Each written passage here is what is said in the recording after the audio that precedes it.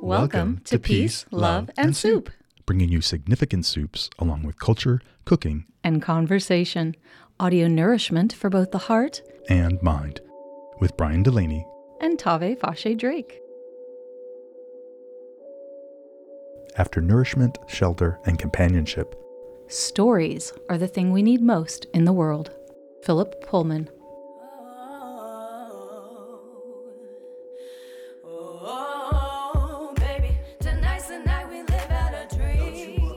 Oh my God. Hi, Tave. Hi, Brian. Oh, it's fun to be back in the recording studio with you. Ditto. I miss seeing you every month. Brian, I see you every week. We've just been focusing on behind the scenes work. That's true. Well, let me clarify. I miss recording new shows with you each month. We really need to get interns. We need additional editors to be able to sustain this rate of, I'm going to just call them variety shows that we make. We need to get us a team, Tave. Yeah, we need a team Brian, too. So we're trying something new for season 2. Ooh, that's a rhyme. Ooh. We'll be producing 4 shows this year, 1 for each quarter, spring, summer, fall, and winter. Yeah, that way we can spend more of our free time on expanding our audience. So please help us spread the peace, love, and soup if you like what you're hearing. Tell a friend and be sure and like us on Facebook. And new for 2018, at Peace, Love, and Soup on Instagram. We did it. That said, let's tell them what to look forward to on this, our first episode of season 2. This show, we're focusing on storytellers. We'll be talking with New York Times best-selling author, educator, and activist Renee Watson. I can hardly wait. Native to Portland, Oregon, but now living in New York City, she writes realistic fiction and poetry centered around the lived experiences of Black girls and women, exploring themes of home, identity, and the intersections of race, class, and gender. And also on today's show, we spent an afternoon with ceramicist, storyteller, herbalist, and humanitarian Babawage Jakite. Originally from Mali, he's been living in Portland for many years with his wife and daughters. He talked about the importance of storytelling, how it's used to educate as well as entertain, and how this age-old tradition was handed down for generations in Africa. His eldest daughter, Penda, is also a storyteller, working in books, collage art, and documentary film. She'll be reading from her whimsical book, I Lost My Tooth in Africa. Oh, there's actually a soup recipe in the back of that book. But for this episode, Babawage teaches us how to make tigadigana, or West African peanut soup. A new one for me. You've never had it before? No. Well, peanuts are pounded into a paste. Good job. Thank you. And then combined with vegetables and liquid to make a stew consistency. It often contains meat or chicken, but I've had vegetarian versions too. And either way, it's commonly served over rice, millet, or other starches, called mafe in Senegal and demoda in the Gambia, and it's found in many countries throughout Africa. Well, I'll just call it, wait, let me see if I can use a word other than delicious. Say in Bambara, akadide. Akadide. Yeah, akadide. Oh, I definitely don't know what that is, but it makes me think of Did You Know? And that segment, this episode, will be all about peanuts. We share some truly fascinating information. Like peanuts save lives, people. Yet another humble, everyday food staple we've taken for granted, It's Tave. just downright shocking. Okay, Brian, let's talk peanut butter. Creamy or crunchy? Totally crunchy. Hey, me too. One report I came across said East Coasters prefer creamy peanut butter, while those of us on the West Coast are all about the crunchy. Gosh, there's so much I don't know. I'm ashamed as a soon-to-be quinquagenarian. What? A 50-year-old person. Actually, a person whose age is between 50 and 60. Go ahead, say it with me once. As a quinquagenarian, I'm afraid I'm going to say a bad word. As a quinquagenarian. That's perfect. I'm going to have to remember that for the next time I play Scrabble. I love Scrabble. I love Scrabble. Oh my God, especially my travel Scrabble. I'm on my 3rd game board as we speak. I traveled throughout Senegal and Guinea-Bissau and the Gambia with a pal who had a travel Scrabble set made out of color forms. Color forms? Yeah, What? you know, like they would stick on and stick off. It was brilliant. No, I remember them, and I don't think they make them anymore. Maybe we'll have to make a board like that for Peace, Love, and Soup. We'll get Team Tave right on that. Well, I don't know how we got on Scrabble, but we both love travel and words and challenging our minds. True. We like learning and having fun with other people, especially each other. So, of course, it would make sense that we both love Scrabble. You know, and I'm now making a connection. So Scrabble is all about putting together a puzzle with individual letters, connecting words, and say, just as you would storytelling. Yeah, that's right. Yes. then we take these individual stories that we record for each episode and then edit them together into a podcast. So really, these podcasts are our version of storytelling. Does that make sense? Yes. Yeah. And then we add music and that shared love and universal need for food, which is soup in our case. So really, if you think about it, what we're doing each episode is sitting down together at that communal table to share a bowl of, I'm going to say, Scrabble Soup. I love it. Scrabble Soup. That's the perfect title to start off the new season and this year of storytelling. Perfect. Oh, I'm glad you like it. I like how it all links up like that. I just love how this happens to us. But I still want to play a game of Scrabble with you later. Done. We could all use more stories and more play in our lives. So, as they say in Bambara, Ankata. Well, whatever she said, and you're on. Let's go. Okay. All of the music in this episode is compliments of KBOO contributor and Portland musician Johnny Cool, playing right now. 3, Enjoy. 2, 1. We'll take trips to the moon when I get home. Cause you, are my special girl. That's right. We'll turn up when I land. When I get home. Cause you, love, my special girl. That's right. We'd like to welcome to the show Renee Watson. She's the recipient of the Coretta Scott King Award and Newbery Honor, as well as a New York Times bestselling author. She's an activist, educator, and writer of children's books, novels for young adults, and poetry for all. It's a pleasure to have you join us on Peace, Love, and Soup, Renee. Hi. Welcome. Hey. Thanks so much for having me. This is just really an honor to have you here. Yesterday was International Women's Day. How did you spend the day?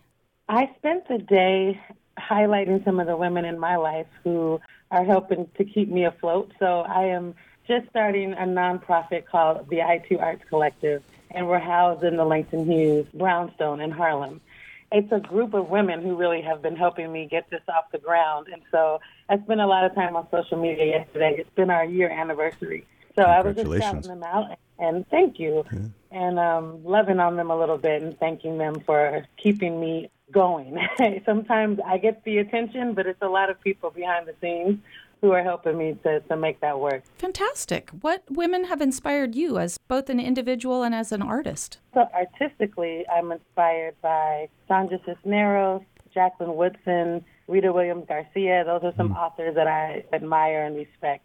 In my personal life, I'm so fortunate that I'm the youngest of 5, and my brother is the oldest. He's the only boy. I have a family of sisters who are just great role models. I'm just very fortunate that I didn't have to look too far to find strong, powerful, brilliant women. And are you the only writer in the family? I'm the only creative writer. Most of us work with young people in some capacity, but yeah, I'm the only one that's a published author. Did you have a favorite author growing up? Oh, let's see. I mostly read poetry. So when I look back at my childhood, I think about Gwendolyn Brooks, Maya Angelou, Lucille Clifton. Those were women that I read and just devoured their words. At what age did you know that you wanted to be a writer? Was there like a definitive moment, or was it just something that was sort of simmering the whole time? It's interesting. I've been in love with words since I was a little girl. From like 7 years old, I used to write poetry a lot and 21-page stories and sharing them with my teachers and family. But I don't know that I really understood that a girl like me from Northeast Portland could actually become a published writer until I was much older, like early college, when I really started thinking like I could make a career out of my writing.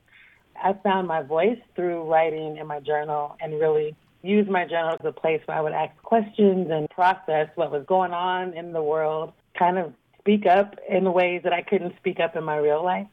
I remember having the bookmobile come around as a kid, and that was sort of a magical place and treat to hop on board and check out a couple books. It was public, unlike a journal, but at the same time, there was something very personal about it as well. Will you talk about the power of reading in the public library system?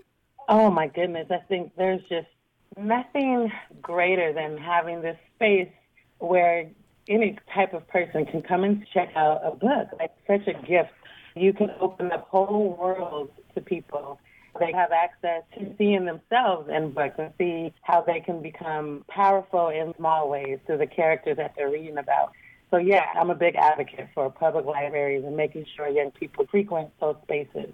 You give lectures and talks at libraries. Yeah, I to was speak to just the kids. in Portland, at the North Portland Library, and I applaud all the libraries who work tirelessly to bring in authors to come read to kids and do writing workshops with young people. I think that's really important. Agreed. Definitely. It's I'm going to go cry. speechless on you and probably start crying.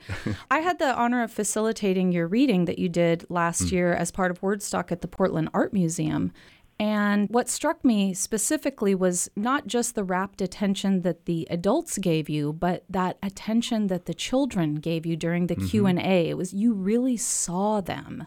You know, it's interesting. I've been working with young people since I was young. When I was a junior in high school, my English teacher would take me to her freshman class and have me do writing workshops with them. My youth pastor would take me to middle school students to give some kind of motivational talk or share my poems. I started to be a mentor in my early 20s and have been working with young people in a professional way ever since. My first job was with the I Have a Dream Foundation, and it changed my world. When I came to New York, worked for organizations called Dream Yard and Community Word Project. So, yeah, I've worked with young people for at least 20 years.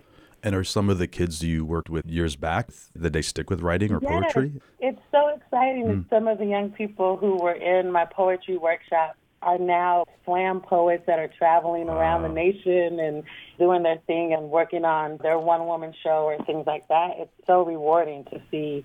I love hearing this, the whole creative process, and that stories are, something that we can tell one another, but they can show up in so many different forms, right? It could be a song, it can be a slam poem. Renee, how do you define storytelling? What's a storyteller to you? A good storyteller can make the invisible visible. There's always stuff happening in the room and going on that we don't name and we don't talk about, but it's happening. And storytellers that I like to listen to or that I try to be, take that invisible stuff, the stuff that's not tangible, and make that something tangible with words. And that's the power of storytelling. We get to know people who maybe we think we're so unlike, and then we listen to them and we're like, oh, I relate to that person, or at least I can empathize with where they're coming from. And I think that's why storytelling is so powerful, is because it can really bring people together, and it can also validate your experiences. If you were like, yes, amen, I know that, and someone else is speaking my truth, that can be very impactful for a person. Well, in all your travels around the world, what is something that has inspired hope in you for our future?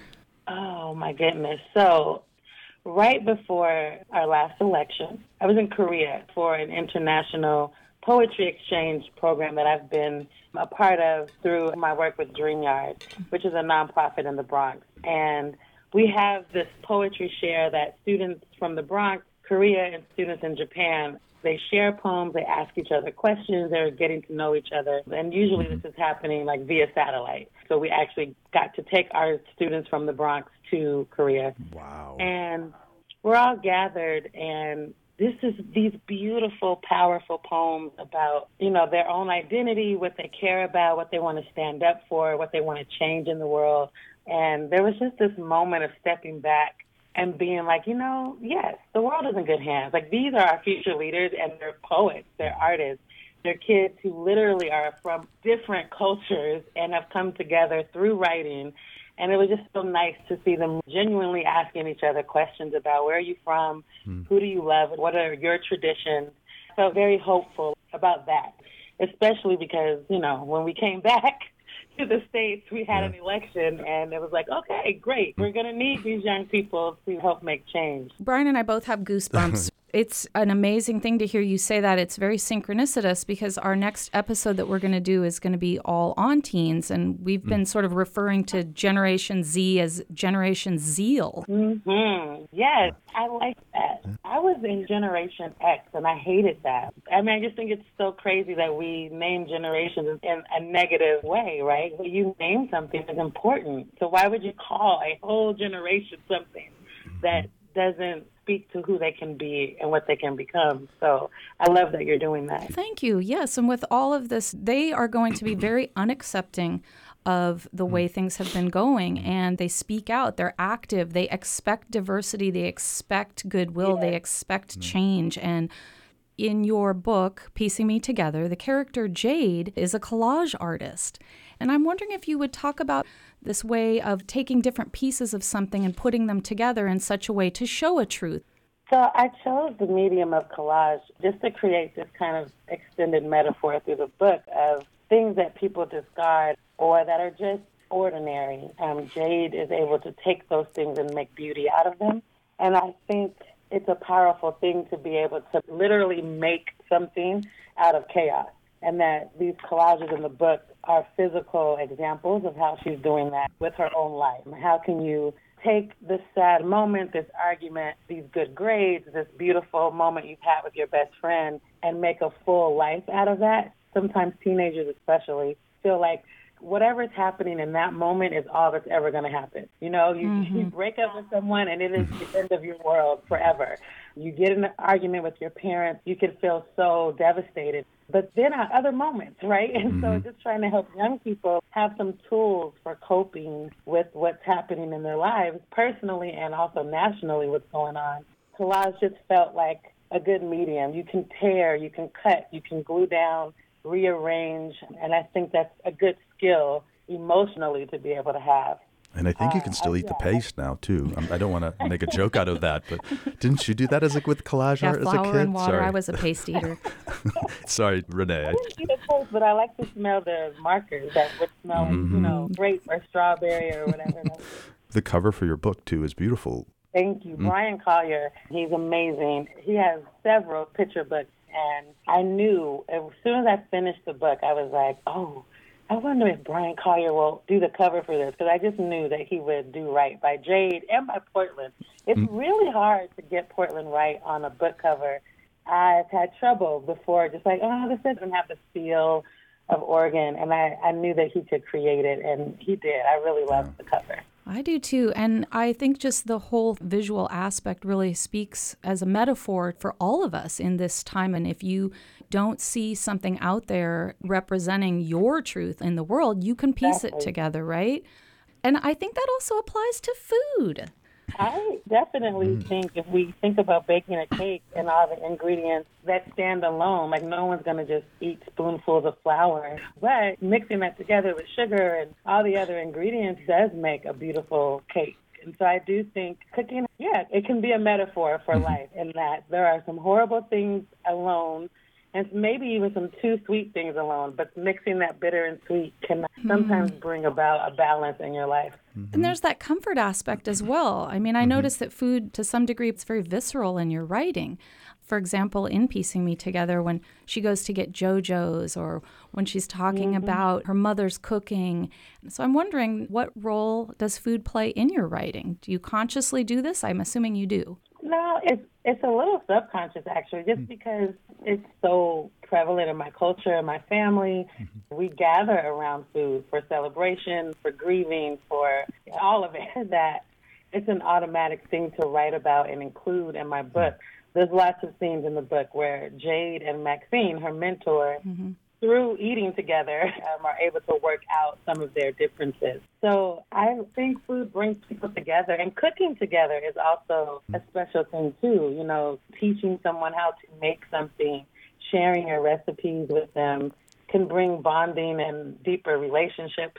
Renee, we're going to need to probably use a whole chunk of what you just said as a little plug for our whole show. This is exactly what we're trying to do you totally here. Get us, yeah. Bringing people around the table together, and it's one of the few ways we still get together in this culture where everyone's so disconnected is still around food. And in the past couple of episodes, instead of us making the soup for the month, we go to a person's home and cook it with them. And so actually this month, we went to a friend of Tave's. We went to Baba Wage Jakite's house, and we made Tigadiganah with him. And it was just a really fun experience to talk about storytelling with him from a traditional African sense, as well as making this peanut sauce.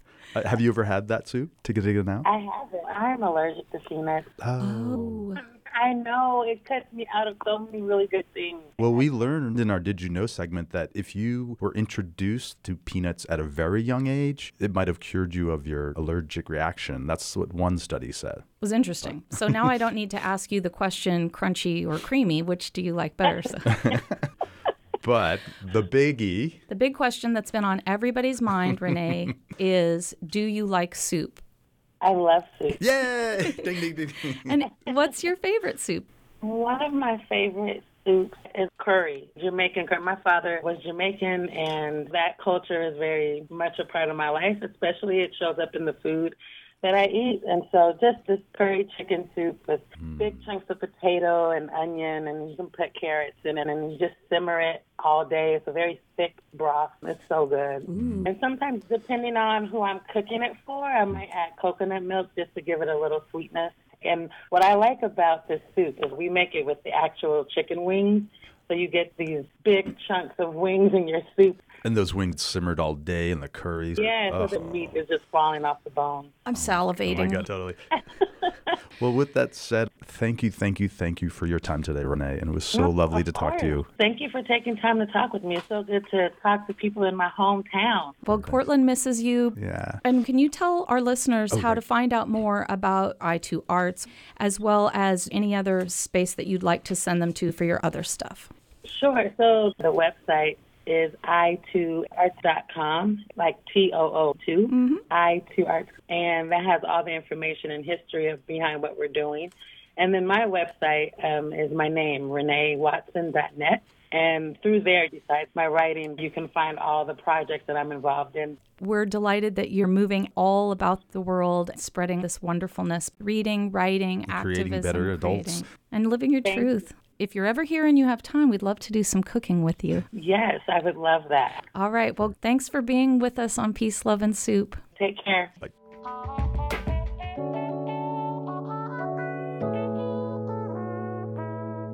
And now a story by Babawage's daughter, Penda Jakite. Written when she was just 12 years old, the storybook was published shortly thereafter. Enjoy. I lost my tooth in Africa. Hi, my name is Amina. I live in Portland, Oregon. Today we are flying to Africa to visit my father's family in Bamako, Mali. Africa is very far from our home in Portland. It takes 2 days, 3 planes, and 3 different continents to get there. Right before landing in Mali, I discover I have a wiggly tooth. My dad says if you lose a tooth in Africa and put it under a gourd, you will get a chicken from the African tooth fairy. I really want to lose my tooth in Africa, so I tried tricks with my tongue to help it come out faster. But nothing happens. When we arrive, my aunts, uncles, and cousins are here to greet us. They all live together in one compound with Nna, my grandma. It's very hot here, and the ground is a beautiful sandy orange. Outside our compound, there are donkeys, goats, and lots of chickens. The rooster never stops crowing. I wiggle and wiggle my tooth. I can't wait to have my own chicken. Aunt Kaja has made my favorite dinner. It's rice and onion sauce with African eggplant and tiny noodles. We all eat together around one big bowl. Everyone eats with their right hand. Sometimes if you're lucky, you get a piece of meat. When I eat, I can feel my tooth moving, but it refuses to come out. By evening, the world begins to quiet down. The family is home and the neighbors come by to greet us. The stars shine brightly and the moon glows like a street lamp. Friends sit in groups in the courtyard, playing games, telling stories, and braiding hair. Sometimes Grandma Nna sings songs. As the sky darkens, I climb into my bamboo bed, and after a few stories from my dad, I drift off to sleep. I hope my tooth doesn't fall out at night.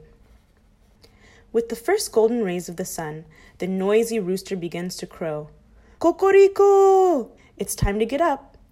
The first thing we do every morning in Africa is greet Grandma Nna and receive blessings from her. She takes my hand and holds it gently as she begins a long list of benedictions. May you rise high with strength and knowledge. Amina, I respond, after each one. After breakfast, I run outside to brush my teeth at the papaya tree. That way, I can water the tree as I brush. Suddenly, there's a funny feeling in my mouth. My tongue instantly finds a gap where my tooth has been. I hope I haven't swallowed it. Where's my tooth? I look down. It's on the ground. I pick it up and run to show my parents. My mom is surprised. My dad helps me place it under a calabash gourd behind the bedroom window. I'm so proud. I lost my tooth in Africa. A shiny white tooth. Soon I will have a chicken of my very own. All morning I play tigere tilon with my cousins, waiting for a chicken to come. But nothing happens. We eat lunch and take a short nap. Still no chicken. We take a walk by the little creek to check the gardens. Bananas are turning ripe and the manioc is growing tall. We huddle together to watch a busy weaver bird building its hanging nest in a palm tree. When we get home, it's already time to take our bucket baths. The day is almost finished, but no chicken has come. Finally, I go to take back my tooth. I feel sad. Maybe the African tooth fairy has forgotten. But right as I turn over the calabash, 2 chickens pop out. 1 rooster and 1 hen. I'm so happy I called to my mom and dad. They're very excited. Dad says, the rooster is more black than white. Mom says, the hen is more white than black. Right away, I take care of my chickens. I feed them and give them water. My mom and dad help me build a little house for them under the stairway that leads to Grandma Nna's roof. We make adobe bricks and stack them on top of one another. Then we find an old sheet of tin that we used as a roof. Early one morning, I open my chicken coop. There, I see them, white oval eggs in the nest on the dirt floor. I shout, "Shekili, shekili, eggs, eggs!" Uncle Moribo says that means chicks will hatch in 21 days. I wonder if I will see them before I leave. When I help Aunt Sally with the meals, the chickens always cluster around my feet. I sneak handfuls of millet and rice for them. I like to peel the vegetables because I can feed the peelings to my chickens. When I finish with the vegetables, I smush the tomatoes with my hands for a good tasting sauce and cut squash and cabbage into big quarters so Aunt Sally can boil them. Later that day, my hen has laid more eggs. That makes me smile because I know my chickens are happy in our home. One evening, the hen is squawking. I run outside. The pheasant is trying to steal her eggs. I shoo it away. That pheasant is very crafty and very fast. I'll have to watch her carefully. When I go to sleep that night, I dream about little chicks hatching. I'm getting excited to see what they will look like. Finally, one morning, my dad tells me it's our last day in Africa. We have to go back to America. I slowly say goodbye to the things I will miss. Kambe, I say to the mango tree. Kambe, I say to the little creek. Kambe, I say to Africa. When the time comes to leave, I'm sad. I say goodbye to my African family and friends. Slowly, I walk to the chicken coop to say goodbye to my chickens. Then I see it. An egg is hatching. A tiny wet chick peeks out from a white egg. Shede, shede! I shout, chicks, chicks! Everyone comes to see. They all congratulate me. Just then, another egg hatches. I'm very happy, but I'm very sad too.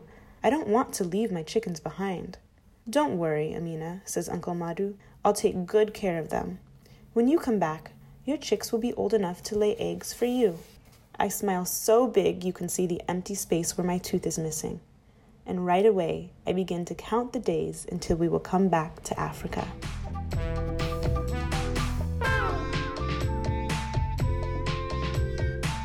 Along with being an author, Penda is also an artist, a filmmaker, as well as a clothing designer. For more information, go to pendajakite.com and pendaware.com, where a percentage of all sales go to educate young girls in Mali, West Africa. You're listening to Peace, Love, and Soup with Brian Delaney and Tave Fashe Drake. Did you know that March is National Peanut Month? And not only that, but March 15th is National Peanut Lovers Day. Nutritionally speaking, the peanut is a protein-packed food source, with more than 25% of it being pure protein. That's a higher percentage than eggs, milk, meat, or fish.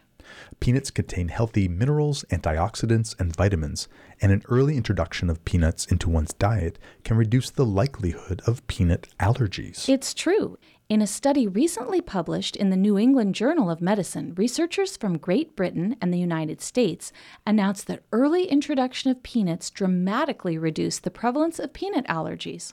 Did you know, just because the word nut is in their name, peanuts are not nuts. Peanuts are actually legumes. Edible seeds inside pods. Think soybeans, garbanzo beans, and our personal favorite, peas. These tasty and popular little snacks grow underground, unlike walnuts, hazelnuts, and acorns, which grow on trees. Fun fact, along with peanuts, clover and licorice are in the leguminosa family. Leguminosa. Doesn't it sound like a Harry Potter curse? It does. I leguminosa you. Leguminosa you. Brian, did you know there's a fear of having peanut butter stick to the roof of your mouth? What? And it's known as arachibutyrophobia. Wait, what? That's a thing? Mm-hmm. Well, Tavi, did you know that peanuts save lives? I did hear you say that earlier in the show. Well, I just wanted to tell you again, just Okay, to make sure you were listening. Tell us more. Well, the United Nations and Doctors Without Borders uses Plumpy Nut, a high-nutrient peanut-based paste, as a therapeutic food to treat severe malnutrition in emergency situations in developing countries. Wow, that is a lot of information. Did you know goober, a nickname for peanuts, comes from nguba, the Congo or Kimbundo language word for peanut? Fun fact, my younger brother's nickname growing up was Goober, or the Goob for short. The goob? Okay, that's cute. He was so happy to get away to college that none of his new friends would know his nickname until his wedding reception, when I resurrected it in front of both his old and new friends in a little speech I gave. And now, Brian, everybody in the world knows that your younger brother's name is the Goob. We like to think that the world is listening. Think big, isn't that what they always tell you? That's true. Anyway, back to Did You Know? Does the Goob know that George Washington Carver was known as the plant doctor and the grandfather of peanuts? I hope so. Though he did not invent peanut butter, he discovered many ways to use peanuts and innovative farming methods, including crop diversification and soil conservation, along with making paper out of peanut shells. Interesting. Yeah. Did you know archaeologists discovered that peanuts native to South America have been around for thousands of years? South Americans have made peanut-inspired pottery some 3,500 years ago. Peanuts were grown as far north as Mexico when the Spaniards took this glorious groundnut back to Spain, and from there, traders and explorers spread them to Asia and Africa. Africans were the first to introduce them to North America, beginning in the 1700s.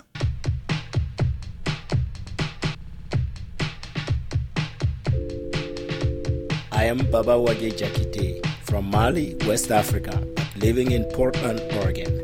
Welcome to Peace, Love, and Soup. Bang, Kanu, Anisuma. Hey, I'm going out tonight, so don't try to call me. Call me. I need to free my mind, so I'm about to party. We're here in the kitchen of Baba Wage Jakite. He's an educator, an herbalist, and perhaps most importantly, a storyteller. Thank you for inviting us into your home today for a little culture, cooking, and conversation. Initle Baba Wage. Hello, Baba Wage. Nice to meet you. Thank you. You're welcome. I am ready to show you how we make tigadegena. Traditionally, they will say if you want to make a Mandinka family happy, make peanut stew. It's a very famous dish in West Africa, Mali, Senegal, Gambia, Sierra Leone, Guinea. All these are old Mandinka land. They were all one people. And so now we are separated by Western colonial political border, which unfortunately made a big impact. 150 years of colonization was not a great thing. Tigadegena, it's just made with local vegetable from the region. We grow a lot of peanut in Mali. And generally when we cook tigadegena, it's served over rice or over grain, depending on where you go. But food, it's also an important reason of people to come together. Because once you bring people together and begin a dialogue, the result is there is no more fear. You know that. That's not just Malian thing. That's very universal. That's why Brian and I started Peace, Love, and Soup in the first place. Absolutely. It can create peace between people. I grew up in a small village. We all sit together 3 times a day to eat around a big community bowl. And it's so much better than city style. City style, what do you mean by that? Where everybody put their food in their own bowl and eat and act like a Western, forgetting our culture and our tradition. That was the fear of my grandmother. During daytime, we help our grandparents in their fields. In the evening, we as children are rewarded with stories.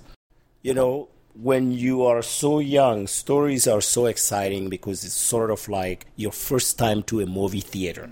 Share with us this centuries-old tradition of storytelling and maybe the philosophy of it. The true storytelling scene I have never seen like when I was growing up. My grandmother constantly said, this is the beginning of education. Elders will sit and they'll be telling a story in the darkest moment of the night. When my grandmother tells stories, she takes it really seriously. It's almost like she's entering in a different zone of humanity. You can see it in her face. And I remember as a little boy, I would always take the perfect spot right across from her. And I will stare into her eyes as she talk about stars moving and the moon connecting with human, all interacting as one thing, the earth, plant, animals, and humans. Everything is one. That oneness was repeated over and over and over in stories. So we learn metaphorically animals actually are playing role of man. And we also, through my grandmother, see and hear a concern of a tree, giving a voice to an egg. Everything imaginable that you think have no voice had voices in the stories that my grandparent used to tell. And this is what you're also describing as your early education. That's what my grandmother meant. Our eyes needed to be open. In Mali, or many places in Africa, in the old world, things are still said indirectly to help people process their own thinking and find their own answer to it. Because it is within that metaphor, is a tool that is given to you at this point. If you talk about African folk tales, following the characters of animals such as rabbit, hyena, you learn what it means to be a clever person, a smart person, and what role a smart person plays. Stories are all about that, to open young people's mind and eye into that, so their social life can be improved when they find themselves into one. Through my nonprofit tutoring program called Kofali, I worked with kids all my life, both in Mali and in the United States. I think what made me, like storytelling is not just because I learned my family history through it. I learned Africa history. And then in the end, I am so curious about each one of us. Interacting with each other make us a better human. My storytelling is a little different because I do it for the purpose of dialogue, for others to see their own importance. So storytelling is also finding our own missing puzzle with other people. Podcast being so popular now, it's about people telling stories. And it seems that in this day and age, people are very interested in hearing a modern version of storytelling. Yes. The modern version of storytelling helps. It does. I mean, I listen to radio occasionally, but I'm excited to hear other people saying something about their lives.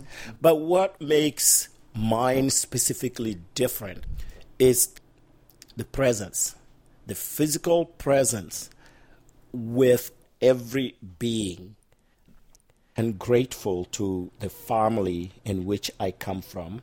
My grandfather was a cook. I am not a cook. If you think you can't cook, you can still cook soup. That's something we say on the show a lot. Ah, okay. Even if you're not a cook, you can still cook soup. Yes. Okay. Well, getting into the ingredients of your delicious soup, I can smell this fresh ginger. Do you want to talk about the other things? We have eggplant, cabbage, whole okra, chopped onion, habanero, and the best part is garlic. And this is my little garlic thing. Note that this is a mortar and pestle. Yeah. And this needs to be crushed a lot. Generally, I just put this in my mouth and eat it. The more you crush garlic in your mouth, then suddenly that's where all the effects are present. Yeah. What are the benefits of that? Garlic? Mm-hmm. From your herbalist background, what are the benefits? Good for lungs and liver and digestive system. One of my best recipe is raw garlic blend together with ginger and turmeric and add lime juice to it and drink it. Ooh, Brian, that sounds good for you because you love turmeric. Oh, you do? Yeah. So should I make a little at the end of these? Oh, I'd love it. Are you adding to that, Baba Wage? This is the powder chicken broth herb box that he's mashing with the head of garlic. Mm-hmm. It's beautiful for substituting salt, and it has no MSG in it. I'm going to put a little pepper in there. Oh, maybe a quarter teaspoon. It smells really good. Mm-hmm. Smash this together very nicely. So you can see I put the pan on low flame. I'm going to put this much oil in there. Say 3 tablespoons. So my pan was in a low flame for a while. And I have a spice here. This is sumbalamugu. This is from a tree in Mali called Nere tree. Sumbalamugu is known as the stinkiest spice, but had brought more people together as couple I have ever seen. It's a love drug. It is. I have a substitute for those of you who are not able to get sumbalamugu. You can substitute miso paste. So here I am. You're back at your pot. I am sauteing onion with tomato paste. And it's 6 ounces of tomato paste that you put right in there with that whole chopped onion and all of the garlic and bouillon. Look at it, how beautiful it looks. Mm-hmm. At this moment, roll your chopped chicken in there. And then we put in right now 2 tablespoons of grated ginger. Add a tablespoon and a half of bouillon powder. Add a little bit of salt. Then all these are mixed together. And then at this point, I get to close it for 5 minutes. Yep, I'm going to leave it there. So the next thing will be a quart of chicken broth. And then after this, I'm going to fill the same quart box with water and add it to it. We let it boil a little before we add all the veggies. We use Chinese eggplant, so it's one of the long purple ones. We cut up all uniform circles. Yes. A whole green cabbage just wedged into about 6 or 7 chunks. We have chopped spinach in there. So probably about, maybe a pound of chopped spinach. And then when it cooked a little bit, 16 ounce. The all-important peanut butter, because that's what our soup is named after. Yes. I'm going to let it cook a little bit. So when the vegetables are almost ready, the last 5 minutes, we add all the okra to it. At this point, we want habanero to cook, but we don't want it to pop open. When it's cooked, we will remove the habanero and put it on the side. So then we give the pleasure to those that don't like it and give the pleasure to those who want to nibble it with their food. And we want to make sure the stem doesn't pop out of it while it's cooking. I won't. Could you tell our listeners how to find more information about your school? It's called Kofale. It's a tutoring program. It's not a school. Yes. And it is a nonprofit. Yes. It means gift exchange. This name came about when my first daughter was born, and a friend of ours decided that they would do the naming ceremony in their village. And that was the beginning of it. Every year we go visit. I think there was maybe 7-8 students at the beginning, but with our support, they grew until 2 years ago, became 1,700 students, 20-something years of relationship. Every year we bring school materials to the village, and we do fundraiser through the Kofale nonprofit that we're very sustainable with, that is only supported by donors from the U.S. Through Kofale, even our students that are at the university level or high school level, we still aid them by hiring math teacher and also hiring a teacher that will assist them to help them accomplish their education faster. But this program was not only about children education. It was also to expose the West in general to Malian culture. And I spent years bringing a lot of people from Portland, and it was very successful until suddenly we started having a problem in Timbuktu area of Mali. And then the U.S. Embassy and the Peace Corps pulled themselves out. It's been a terrible thing. Wow, last 6-7 years, really. People are afraid to go in the country. Once the most gentle, the most friendly place in the world. It's really unfortunate. To learn more about us, you go to www.kofalen.org. Kofalen is K-O and then dash F-A-L-E-N. .org. We're a Portland-based organization here in the Great Pacific Northwest. That's right.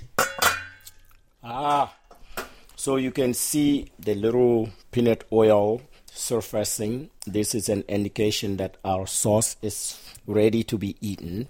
You can feed probably 10 good people with this right now. And how many bad people do you think you could feed? You know, what food does is filter us, so there will not be a bad person around food, you know. So anyhow, look at this beautiful thing. It's done now. Clearly you're a visual artist as well, because look at the impact of that soup. Yeah. Remember, Brian, everything is connected. Everything. Okay, you want to try it now? Yes, I do. All right, so it's now time for tasting. Tavi, you're first. Let's see.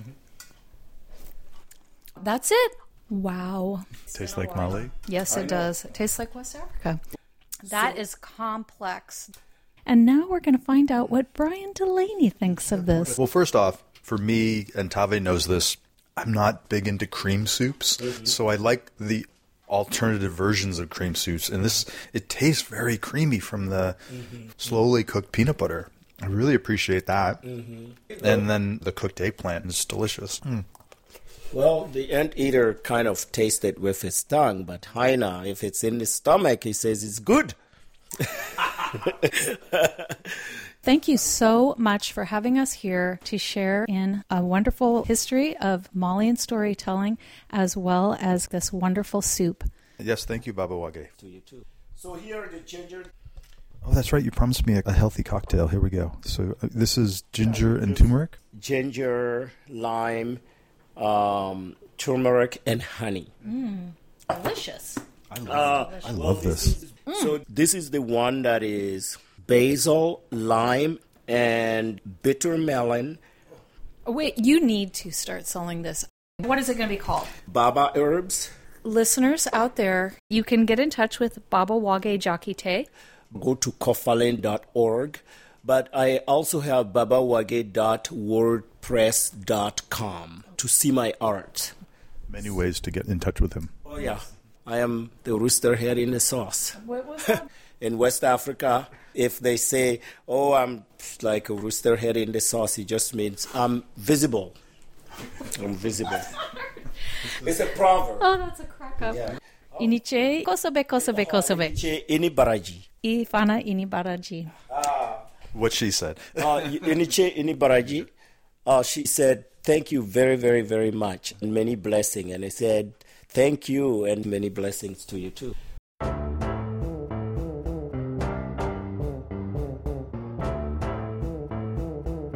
You've been listening to Peace, Love, and Soup, audio nourishment for both the heart And mind with Tave Fashe Drake. and Brian Delaney.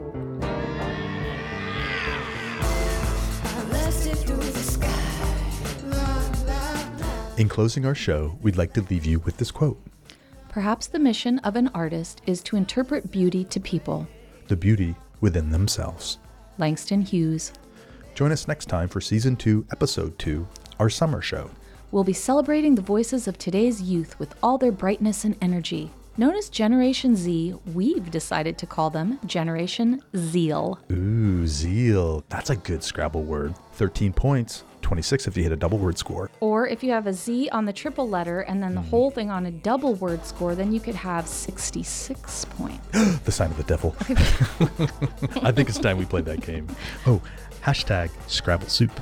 Hashtag Generation Zeal. Don't let That's anybody ours. say it was anyone else. It Exactly. was us. Brian and Tave. Peace, love, and soup. See you next time, everyone. You let it hear that story again and again about this young brother from the city of rain. Rooftop garden parties always help me maintain while my headphones pumping soul beats in my vein. When I be on that train, my brain be on Thanks again, Johnny Cool. Thanks, Johnny. This awesome song is called Lavender Lemonade. Check him out on SoundCloud. and the game is the aim. Now I'm making hits with my homie Dwayne. Free thought taking over, so I can't complain. Nah, I can't complain. Travel the world and live out your dreams from Portland, City of Roses, LA, where them girls is gorgeous, New Orleans, stand up like soldiers, even NYC. Now we gon' take them to Tokyo, Mexico, fly me to Hawaii, Brazil, all of Africa. When I get back, I'll get back to ya. For more information about today's show, along with artist links, photos, recipes, and more, visit us on our website. Like us on Facebook Find us on SoundCloud and follow us on Instagram. at Peace, Love, and Soup. Boom.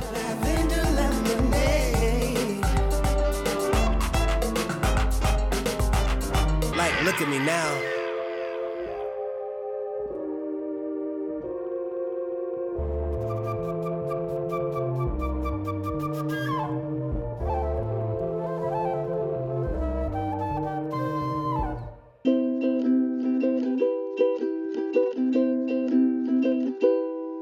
Thank you for listening to Peace, Love, and Soup, folks.